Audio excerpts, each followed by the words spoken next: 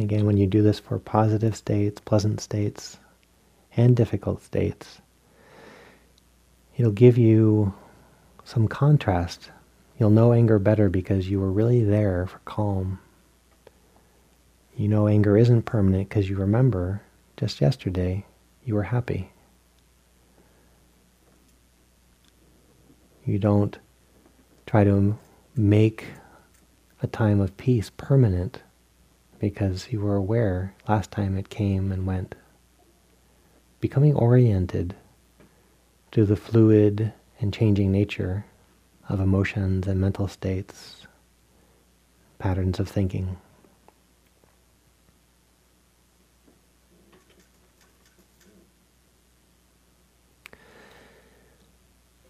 Now opening your eyes and taking in the room, I wonder if a few of you would describe what came up for you in that exercise. What experience, what you imagined was possible, what you're concerned may not be possible. What would it be like to take this practice home?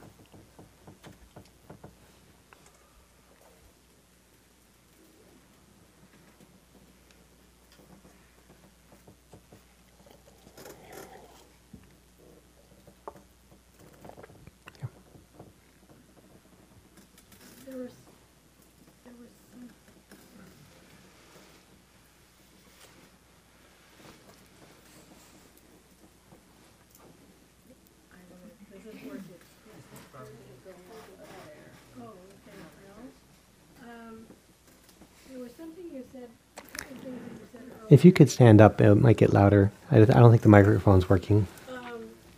There's a couple of things you said earlier came together with this exercise for me. First of all, regarding pleasant states. Like, I need to really be with them. I am so into suffering. You have a gold star in suffering. Yes. I need to start to notice and be with pleasant. And regarding the unpleasant ones, when you said earlier, if you could, two things. If you could just be there instead of trying to control it. That was huge for me. And in the Rumi poem, when he talks about gratitude, that a little light bulb went off in my mind about, because for me, gratitude. It's working now. Gratitude, here it goes. Gratitude creates a big expansiveness. And so to be grateful for whatever experience I become aware of and can name, just inside of me makes an expansiveness so that I can get through it in a sane manner, or it's just much greater amount of ease. So those things, those were really helpful. Thank you. Anyway, just a comment to add to that. Other parts of the Eightfold Path that lead to liberation beyond suffering, you very actively cultivate beautiful states of heart and mind. If they haven't arisen, you cultivate them. Loving kindness, we cultivate it. Gratitude, we cultivate it. They're so beautiful.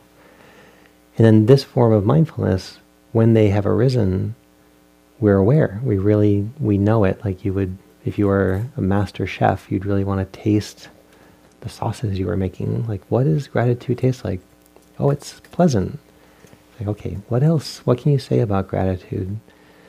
Well, it's so beautifully connective, and it leads to a sense of benevolence that I love.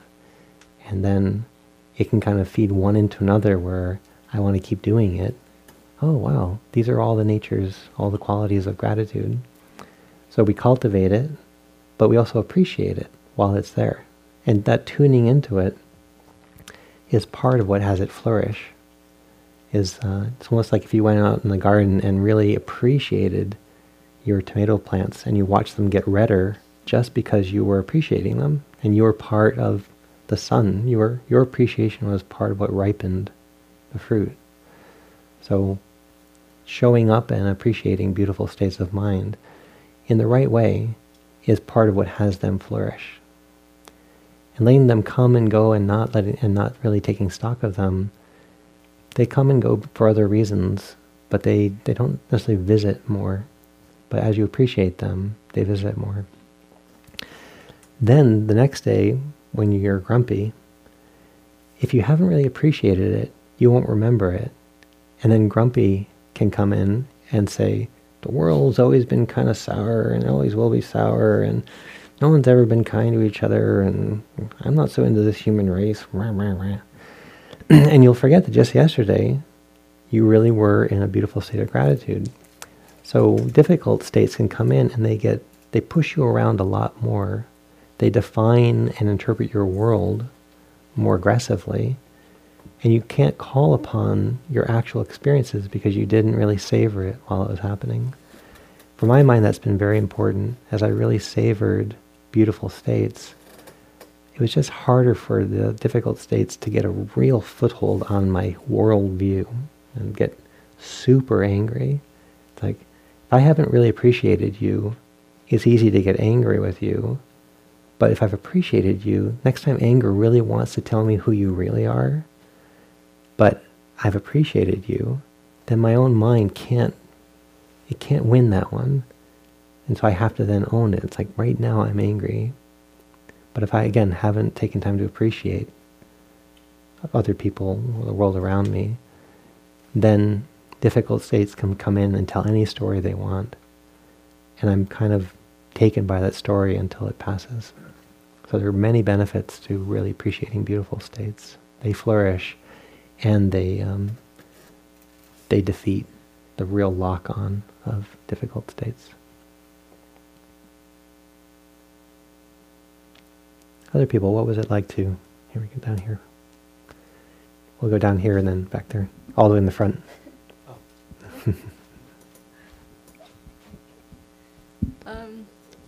I think that exercise in particular helped me become more of an observer of my reality and my thoughts. And as you guided us into the appreciation part, I kind of sensed I started thinking about the water and the first one of how it's just fluid and clear. And the little rocks to me represented like the emotions, but I was just sort of observing them and just appreciating. Even if the negative thought came up, it was like just kind of being aware of it and acknowledging it. And then eventually it would kind of fall down like the stone. It wouldn't be like the third one all clumping together like what you just mentioned. Right.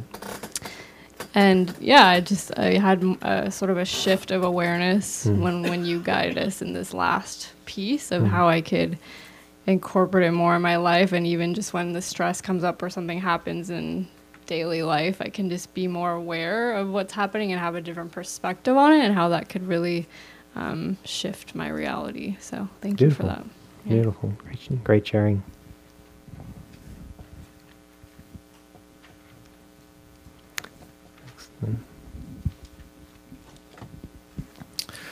Some unwholesome situations come in my life so quickly, and I say unkind words so rapidly that the damage has been done before I become aware of my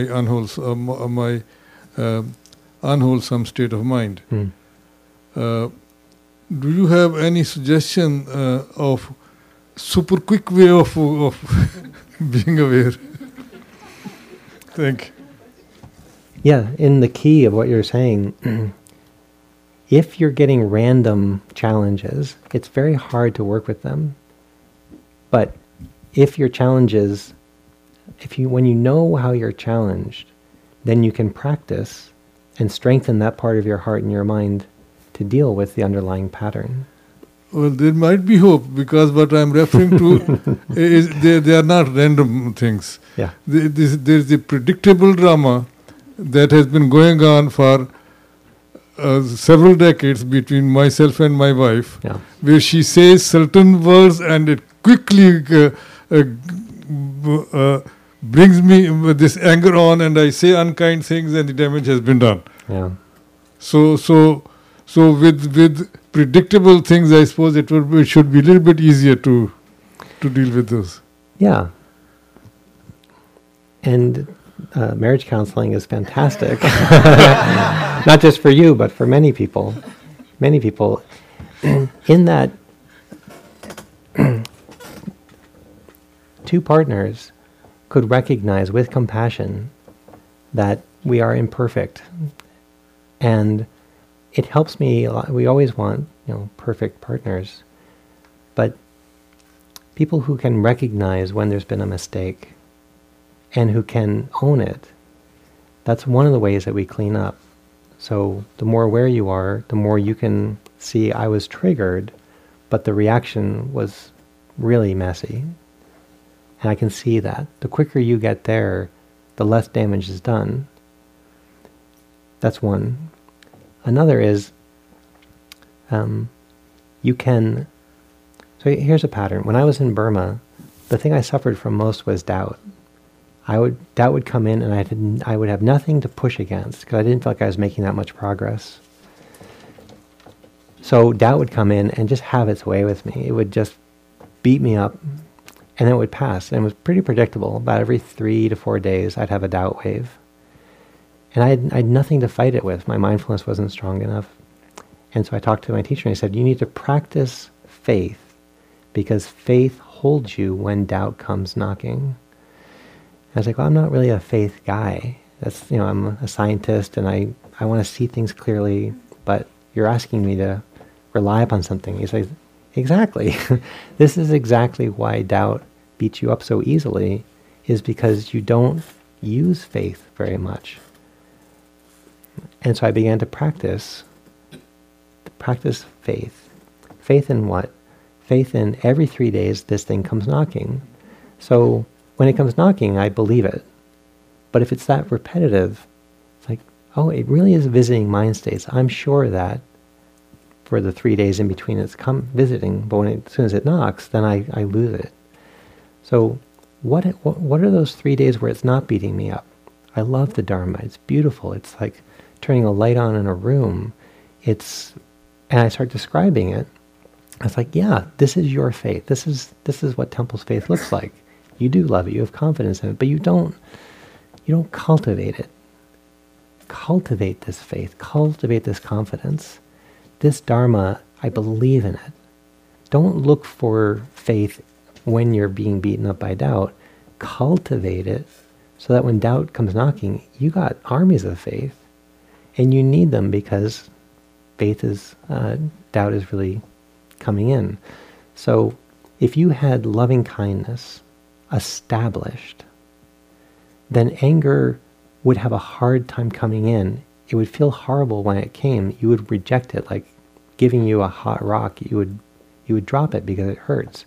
But maybe because you're not cultivating something like loving kindness so that it is a power in you, then an older sankharic pattern of defensiveness and anger is what you lean to when you're challenged. So you have to have loving kindness and wisdom and mindfulness strong enough so that when you go through that territory of your life, they carry the day as opposed to always falling. I used to do a lot of juggling and a lot of balancing on beams and ropes. If I was always falling to the left, I would practice leaning to the right. Even though it felt awkward, I was so obviously falling to one side that what I thought was straight up couldn't be straight up, because I would fall equally to both sides. Because I kept falling in one direction, what I thought was straight up was not straight up. So I practiced falling and leaning to the other side, and that taught me what straight up felt like.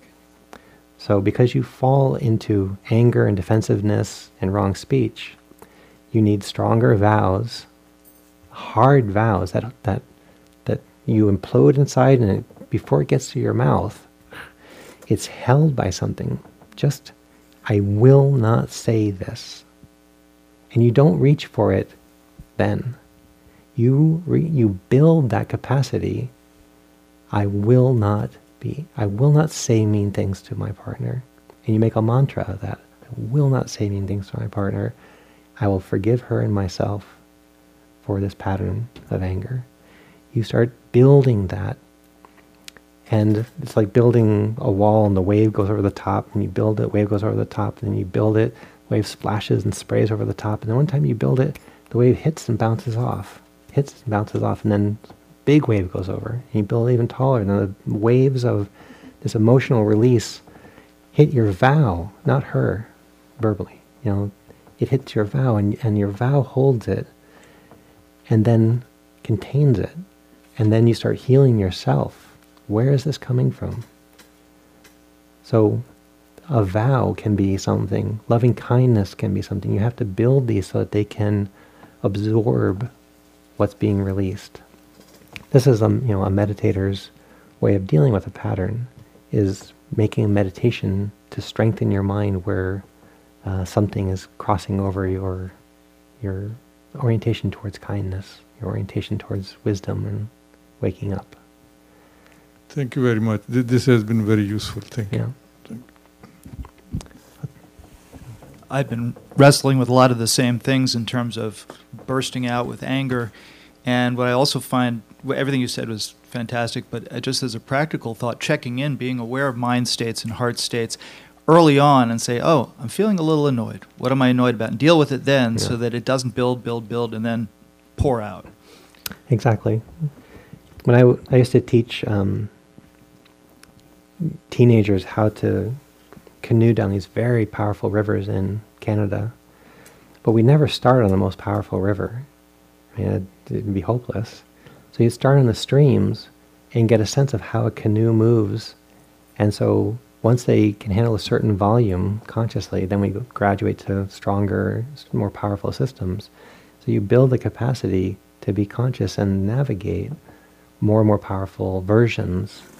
But you catch it earlier and you learn to negotiate and be mindful of that pattern while it's playing out in its smaller version. The big versions show us the consequences of being unconscious. They really raise up our desire to do something about it. But the practice usually is more beneficial on the smaller versions of it, because those are the ones you're going to feel like you can make some headway on. And slowly you build capacity to deal with patterns that have felt unworkable up till then. And then right next to you there's a question. Hi. Let's see, what was I going to ask about?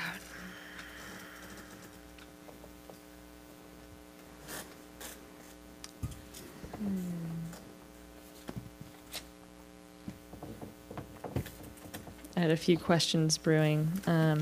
Okay, I guess I'll ask about the process of investigation a little bit more. So when you talk about contemplation,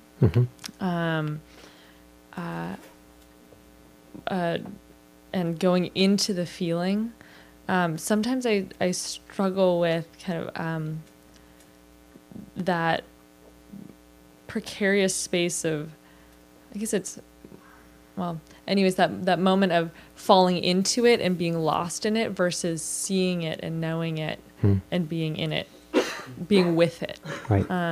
And so I'm wondering if you can talk a little bit more about the process of, yes, naming it and allowing it, but then how you investigate without becoming entrapped in it, and also how, I guess, sometimes that investigation process can be subtly fueled by, if I investigate this well enough, I'll get rid of it. Yeah. One is to know that that's happening. So that's very hard not to do that. And so the more likely is just to know that's part, it's not the totality of your motivation, but to recognize, my motivation is compromised here. So just bring light to that. Rather than trying to purify your motivation, you might be able to do that too. Let go of, but if you have a strong wish that it would go away, you have to kind of acknowledge that that's part of the rich tapestry that's happening. It's almost like listening to an instrument in a symphony. They're all there. You can't pretend they're not there. But carefully throughout that, you try to actually find the instrument you're trying to listen to. So just pure motivation and compromised motivation in that mind rather than giving up. You just, again, tune into the patient, pure intention and have that be the lead, recognizing that there are other urges going on. And if you're so dominated by a false urge that you really just want it to go away, you own it. Like, yeah, in this moment, I'm angry and I wish I wasn't. And I don't even have any true desire that it'd be different. So I'm just going to sit with this complexity right now. I'm going to sit with, there's this thing and I wish it were gone. I have to sit with both of them. Because I can't really, I'd be faking it if I try to imagine it otherwise. Sit with it long enough and one of them gives. And then you can work on the other. Does that make sense? And then,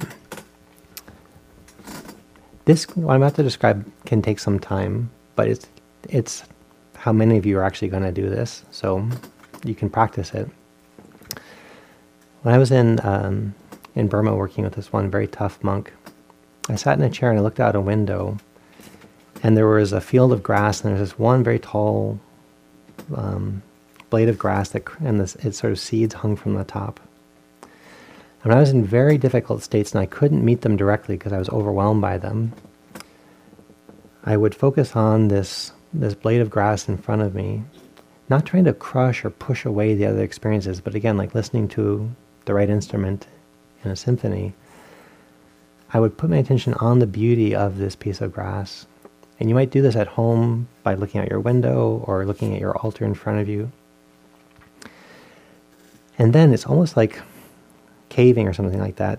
I would tie a rope to that blade of grass and I would lower myself back into my body, back into the field of my anger or fear or doubt to the degree that I could stay conscious of it. So it'd start being like 95-5, and then I would make it 80-20, 70-30, and right around 60-40, I couldn't hold it anymore. It was too much anger, too much complexity, and I'd be overwhelmed by it. So I would kind of have to come back out and focus on this thing outside of myself and just let all this stuff arising here, regroup, and come back in just to the degree that I could begin to taste what was going on but not be overwhelmed by it. This is a very high art of dealing with some of your most volatile mind states, body experiences, working with pain, working with grief, finding something in your experience that you can make central. So often why we choose the breath, because the breath can be central if you can actually be in your body. You start with the breath and you expand out to include your legs and your back and other parts. You can go to pain if you can find your breath, but sometimes you can't even be in your body. It's so overwhelming. So you can come to sound, or you can come to a visual experience. Find something beautiful, rest upon it, and then you begin to open your awareness to take in more of the complexity of what's going on to the degree you can stay conscious while it's happening. And then you come back out, regroup on what's beautiful, and you allow yourself to do that over and over and over, and you end up building familiarity and not being overwhelmed by whatever is arising. So it's very hard to do this if something is hijacking you or it's random, but when you start to find some of your deeper patterns and you feel overwhelmed by them and you only know how to run from them, you can say, I know it's coming, so why don't I lean into it? I'll lean into it by putting something in my visual field that's reassuring, so that when I feel this other thing starting to arise, I can get somewhat grounded by what's outside of me. And then allow myself to be aware of both to a degree that I can not be overwhelmed.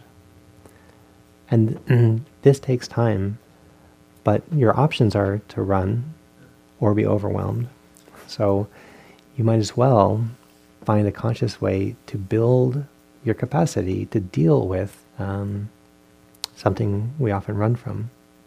A sense of fear or anger or grief that can be overwhelming. So I don't know if that feels doable, if that feels something that you can practice. But again, if you start with something small, if you have an altar in front of you or you're gazing out the window at something beautiful, rest your attention upon it And then just practice coming in by degrees into your body, into your mental space, your heart space, and then coming back out again. And you do that a few times, and you learn the road between what's happening in your environment and what's happening internally, so that as challenges arise and they're bigger, if you can't meet them directly, you've built the capacity to navigate something big by having an external place for your mindfulness. A quick follow-up on Yeah. that. Thank you. That is really helpful. Is once you have lowered yourself down to a certain degree and you're sitting in that, something that was helpful to me today was when you talked about some of the questions that might arise in that investigation process of how does it move? How does it feel physically? I wrote a few of them down. What does it believe? How does it take me over?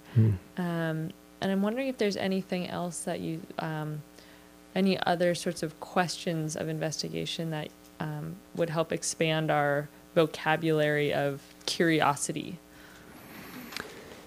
How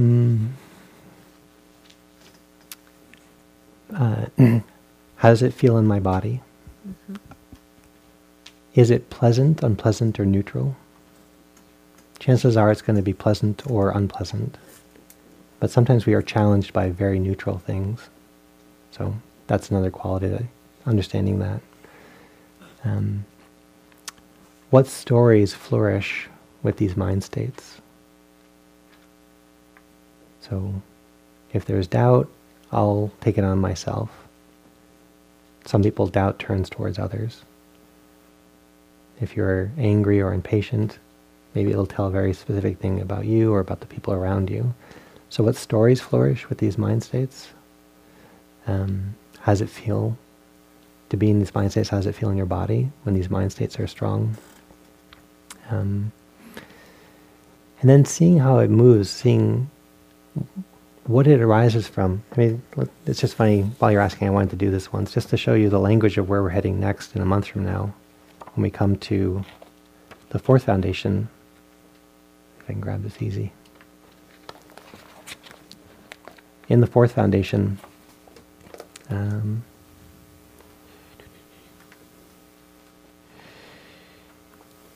when sensual desire is present in her, she knows there's sensual desire present in me. That's just like what we did. If it's not present, she knows it's not present. Same as the third foundation. The fourth foundation says, she knows how the unarisen sensual desire came to be. So you can begin to reflect a little, like, now that I'm here, what brought this on? It's like, oh, I wanted that first potato chip, then I finished the bag. Ow. I probably can't have that first one unless I want to eat the whole bag. Ow. So in the fourth foundation, we start to see patterns playing out over time. So some of the things you can begin to do is like, I'm in my anger, but it wasn't there at lunchtime. When did it come on? Oh, I overheard those two people talking. Yeah. And I got judgmental. And then that reminded me of someone's, oh, that's when it kicked in. Okay. So you can start to understand where these things grew out of, and then how did they resolve? How did I release the anger? What was that moment like? How did my happiness subside? What did it turn into next? Those are some questions you can ask about them. Great, thank you. We'll take one more, and then we have to turn towards the closing. A few more things to talk about. I was just wondering, you were talking about almost a desensitization process of going in with the anchor of that long blade of grass and then thinking something really nice and good and peaceful and soothing, and then going back down into your fear. Why couldn't you do that in relationships that bring up rage in you, and practice it with maybe some loving kindness, or the first time you were with this person and all the attributes that you loved, go down into the rage and come back up to what you really love about that person? Would that be something that would be part of this practice? Absolutely. And I think that's how many of us are going to navigate all that comes up in interpersonal relationships. Chances are, though, if you're living with somebody, and that can be a very rich relationship if you're always going down into the depths of what is possible to feel while somebody else is connected to you, and it's possible it's just too much for two people to hold. So you want to pace yourself with that. And if there's a lot coming up in our society, processing that with a wise other friend or with a therapist, when you really find deep core material, it can be a lot because it doesn't often change quickly. And so you're unearthing a lot, but then it's kind of exposed. So definitely to some degree, that's what you want to do. You want to see somebody's good qualities and not take them for granted, because later when you're triggered, if you haven't been practicing gratitude for them, then when you're triggered, they've got nothing to kind of stand against other than your triggered interpretation. But if you really are grateful for the small and large things somebody is doing and you see their good qualities, then when you get triggered and your mind goes to tell a story, it has a harder time gripping the distorted reality, because you are clear that someone really was generous many times, and then you're more likely to see the true cause of it. That comment triggered me, but this distortion has to be mine. Anyways, infinitely rich, and there's another day-long coming in a month from now, which is, as I just described, it takes what we've been doing, this sort of seeing these qualities of heart and mind, how they work, and the next one is looking at how we get trapped and how we get free. The processes in the fourth foundation is called dhammas, and dhammas really are the laws that govern things. So the next day along that Donald will be going through is looking at patterns of the mind that construct our prisons, and the ones that are powerful and liberate us. And so very beautiful to take what we've done today and extend it and bring it into the view of the Four Noble Truths and how the Four Noble Truths ripen to their full when we come to the fourth foundation of mindfulness. What I'd like you to do between now and then is to practice a little bit of homework, those of you who are inspired to come next time. And if you're not, practice the homework anyhow, because it'll help you carry this practice home. The homework sheets are on the back there, on the back table. And rather than take time to kind of... why don't you go back and everybody get one, and then we'll recollect. You can read over it and see if there are any questions, just to make sure they're clear.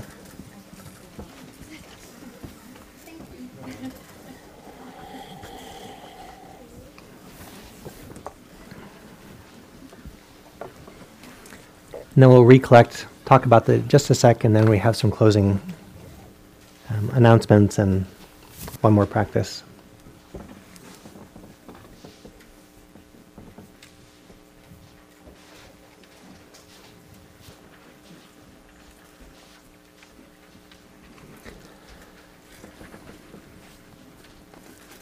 And those of you who got it on the early side, read it over and see if any questions come up.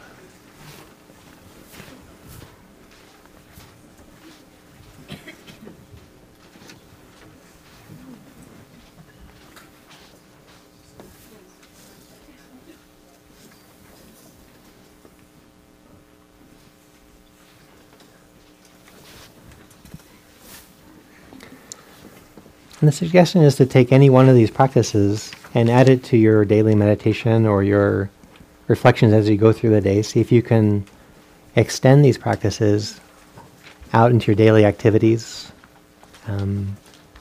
There's a certain point in my life where the traffic converges, and it's where if I'm not paying attention, I can get frustrated or too competitive with the other drivers. And so it's a practice to awaken myself rather than just play out old patterns around this one point of conversion and slow down. And so I've identified that as a place that I want to show up better.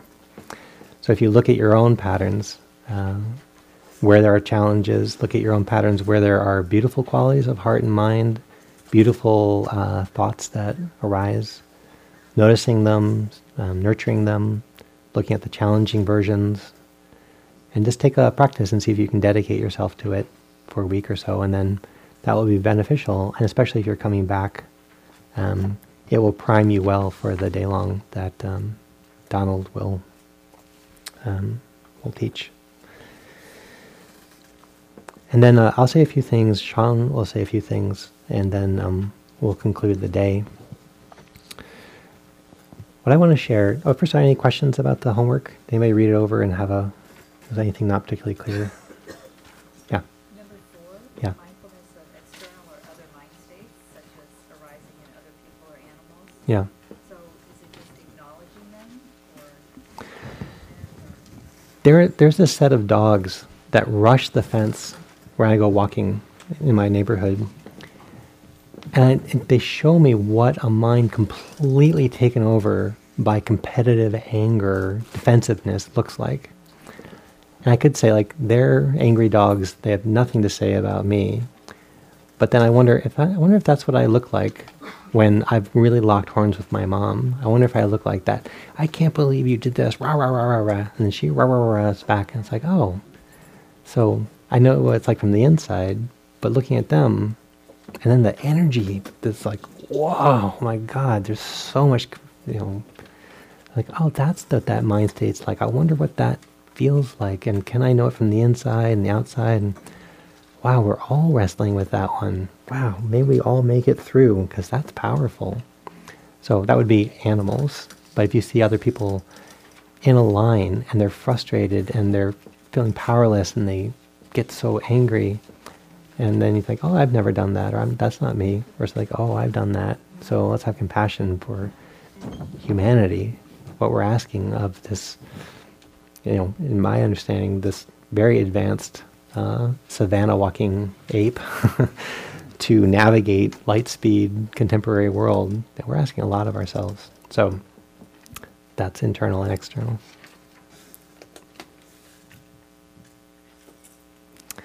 Any other questions about the homework? Yeah. Number 3. You were talking about, can you name the mental qualities arising within a mental state? What mental qualities? So a mental state like fear is made up of smaller moving parts. And so one of the qualities of fear I know in myself is there's a lifting. When fear happens, I kind of go up. So that upness of fear is one of its qualities. I often don't sink down into my body with fear. If I'm getting overwhelmed, I might go, oh dear, and I might go down. But fear lifts me up, but then I'm not so connected to my body. So that's one attribute. As you go into any particular mind state, you begin to feel out the many qualities of it. Not to make it complicated, but as you know anything well enough, you'll know it's not one thing. Anger isn't a monolithic thing. It's resentment and powerlessness and an urge for justice. It's got many things in it. So there's knowing the qualities within the state. I guess I'm trying to distinguish between, it's semantics maybe. Yeah. You're talking about mental qualities, and I would be talking about things like feelings. Yeah, well... As you said, fear, for instance. Yeah, because fear is an example of a mental state. But when you... I'm not sure if you drink caffeine, but when you drink your version of caffeine, you can actually be aware of how your mental state begins to open. And that, for me, is not the language of feelings. It's a very cognitive process. And you can become aware of the cognitive shifts that happen when caffeine is introduced, for example. That's why, for me, mental states is the larger category heading of which emotions are a part of that. But so are different cognitive, the drowsiness versus alertness, the loving of micro detail, the broad view. Those are all attributes of the field of mental state. Okay.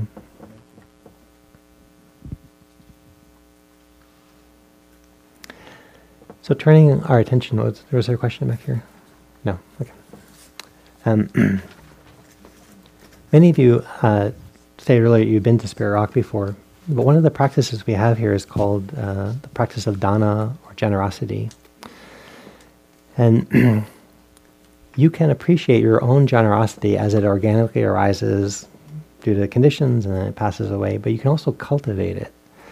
And it's one of the beautiful fruits of the heart that is awakening. It really is worth cultivating for your own benefit. It seems like generosity might be more obviously benefiting the one who's receiving the generosity, but that can be small compared to what it's like to actually have a heart that's learned to untangle itself from its own self-concern, its own worried about me, I don't know if I have enough to take care of you. It's like, actually, I'm going to care about both of us here. So the development of generosity and how it unlocks the heart, where the heart can get very trapped, is an important practice. So much of the practice is done in places like Burma and Thailand. A tremendous amount of it is the practice of generosity. It's what monastics do, it's what lay people do, young people, old people, people who are fairly free already keep developing their generosity. They don't hit a level and then call themselves done. It's an infinite capacity. It's very healthy. It weaves communities together. It unseats a certain self-preoccupation when we practice healthy generosity. One of the ways that we've preserved that here is that all the teachers here, when they teach in this form of generosity. So my motivation in coming here today is for your benefit. It's not, I don't allow myself to come in and think about this as a job for its income. I'm practicing my spiritual path of generosity for your welfare. So, and that is nourishing to me. That's something that I've cultivated today, is my concern and interest in your welfare. You're given a chance to practice generosity however you want, and there are ways to do that here at Spirit Rock. One of the things that you're invited to do is to practice generosity for these teachings today. So there's a basket out there, and you can put in cash, you can put in checks. They have places where you can fill out a Visa form or a credit card form. And that particular basket will come back to me. So it will be generosity towards me today. And again, there are other ways to practice generosity, however you're inspired to do it. But if you wanted to practice generosity, it's not to pay me for what I've offered you today, because what I've offered is already, the motivation was for you to receive benefit today. And that's already happened to whatever degree it did. But by practicing generosity, dana, and making a donation there, it does have this very tangible effect of supporting me in my livelihood so that I can go on and meet with other students. So you're invited to participate in that. Because there's no set charge to it, the practice would be like going into a gym, and if you grabbed the 1 pound weights and you worked them for an hour, they might not be all that strong at the end of it. You grab 50 pound weights and it's exhausting. So when you go to give dana, it's the stretch that feels like you've challenged yourself to what feels healthy. So I want my sense of generosity, I want to challenge it slightly so that it feels tested, and I feel, I walked away feeling that was a generous act. So when you come to the dana basket, if you want to practice generosity in that way, the amount is just as you feel in that moment, what felt like a stretch, but not too much of a stretch. I want to hurt my body, but I don't want to show up on the light side of it. I want to be proud of the dana. I want to be proud of my practice of dana. So that's a practice that you can participate in on the way out of the room. And then, as you get to know Spirit Rock, that's how all the teachers, the cooks up the hill and the staff up the hill, the managers and whatnot, we are cultivating this practice of dana. Any questions about that? Any questions about dana and how to practice it, especially in this context?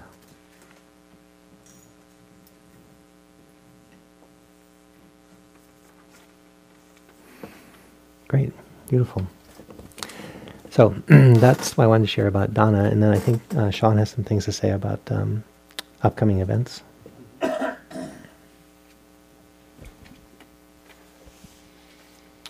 everybody. Wanted to share a few notes. All of the recordings today, we recorded a few segments today. And so the recordings that we recorded will be available on dharmaseed.org. I have little slips of paper that have the website address on the back table. You can pick it up on your way out. There's also over 2,000 Spirit Rock talks for free. So you can help yourself and get enlightened whenever you want. And that's also in the service of Dana, Spirit Rock, donating the talks for the public, and the teachers donated their time to make those talks available, and they were supported by participants, and it's a big circle, so we're delighted to be a part of that. As Tempel shared, the fourth Foundation of Mindfulness day-long is next month. It's Sunday, October 20th. There's flyers for this day-long also on the back table as a reminder. And there's a 10-part class series starting October 1st with Mark Coleman on the essential teachings of Buddhism. There's 3 10-week class series throughout the year, every year that we offer. And this is part 1. You can take them out of order, but it's nice that this is part 1 if you haven't taken the others. And it's 10 weeks of basic teachings on Buddhism. So again, that starts Tuesday, October 1st. It's going to be held on Tuesday nights. Also, this Sunday night, October 6th, Rick Hansen will be here in the Upper Retreat Hall, teaching about hardwiring happiness, weaving love and inner peace into your brain and your life. So that's a benefit event. He's doing it out of generosity. Proceeds will all go to the scholarship fund, and I think that's $25 to $55 sliding scale. And again, it'll be in the Upper Retreat Hall. We had some sad news yesterday. One of the 3 horses that live out by the entrance of Spirit Rock passed away. She was 33 years old, which apparently is really old for a horse. And she died peacefully. And so as you leave, please send your love to the 2 remaining horses who I'm sure are grieving the loss of their friend. And also please make a right onto Sir Francis Drake when you leave. And if you want to go east, please make continuous lefts through Woodacre, and it'll dump you out a couple miles, or maybe like a mile east through after a redwood grove. And if you didn't see the back table with free books, please help yourself to at the one table that says free. Help yourself to as many books as you can carry. And thank you for coming. Thank you for your practice. There's a couple more things, so if you've already stood, just stand where you are for a second. Stay seated. Of the other things, there's the mystery 4th jar. That's why I can't leave you hanging, right? As you further begin to bring mindfulness to the field of the mind and the heart, and know how to taste that more confidently, distinct from what you're actually aware of. So through the eye comes sight on all these colors, but when you know the quality of your heart and your mind that's receiving the sight or receiving the sounds or through which the thoughts are arising, knowing the quality of heart and mind, that actually becomes how we begin to access incredible states of heart and mind which are themselves very liberating, and then finally liberating, if you care about the full-blown expression of enlightenment. It does come from knowing and cleaning up the field of the heart and the mind more than the content of experience. So I hope that wasn't too much of a spin around. This last jar represents what happens as we look at the heart and mind and care less and less about what it's experiencing, and more, is it pure?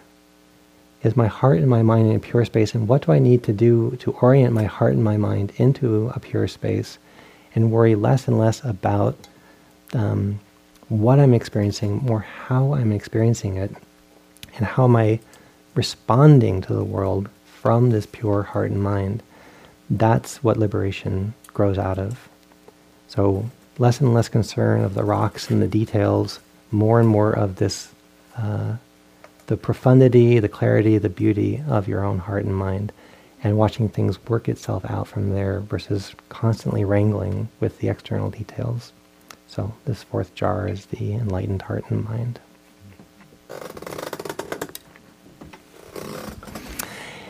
And one more thing, I can see you're all really ready to go. We're only a few minutes late. I just put your hands together. And from the earth below us that has witnessed and felt us living on top, and from the sky above us that's been large and spacious and held us as we've gone through our lives, may all the wise intentions and all the beautiful motivations that have carried us through our life up to this point continue to flourish, continue to grow, and may all these wise intentions, beautiful motivations, ripple out and both benefit ourselves and those around us and those we have not met yet and people we may never meet, but they may still taste and benefit from the work we've done here today. May this be true. I know it is true, and I'm waiting to enjoy the fruit of all of our good work together. So thank you very much for your time today.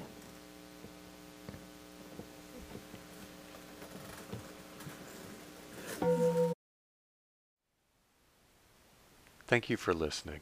To learn how you can support the teachers and Dharma Seed, please visit dharmaseed.org/donate.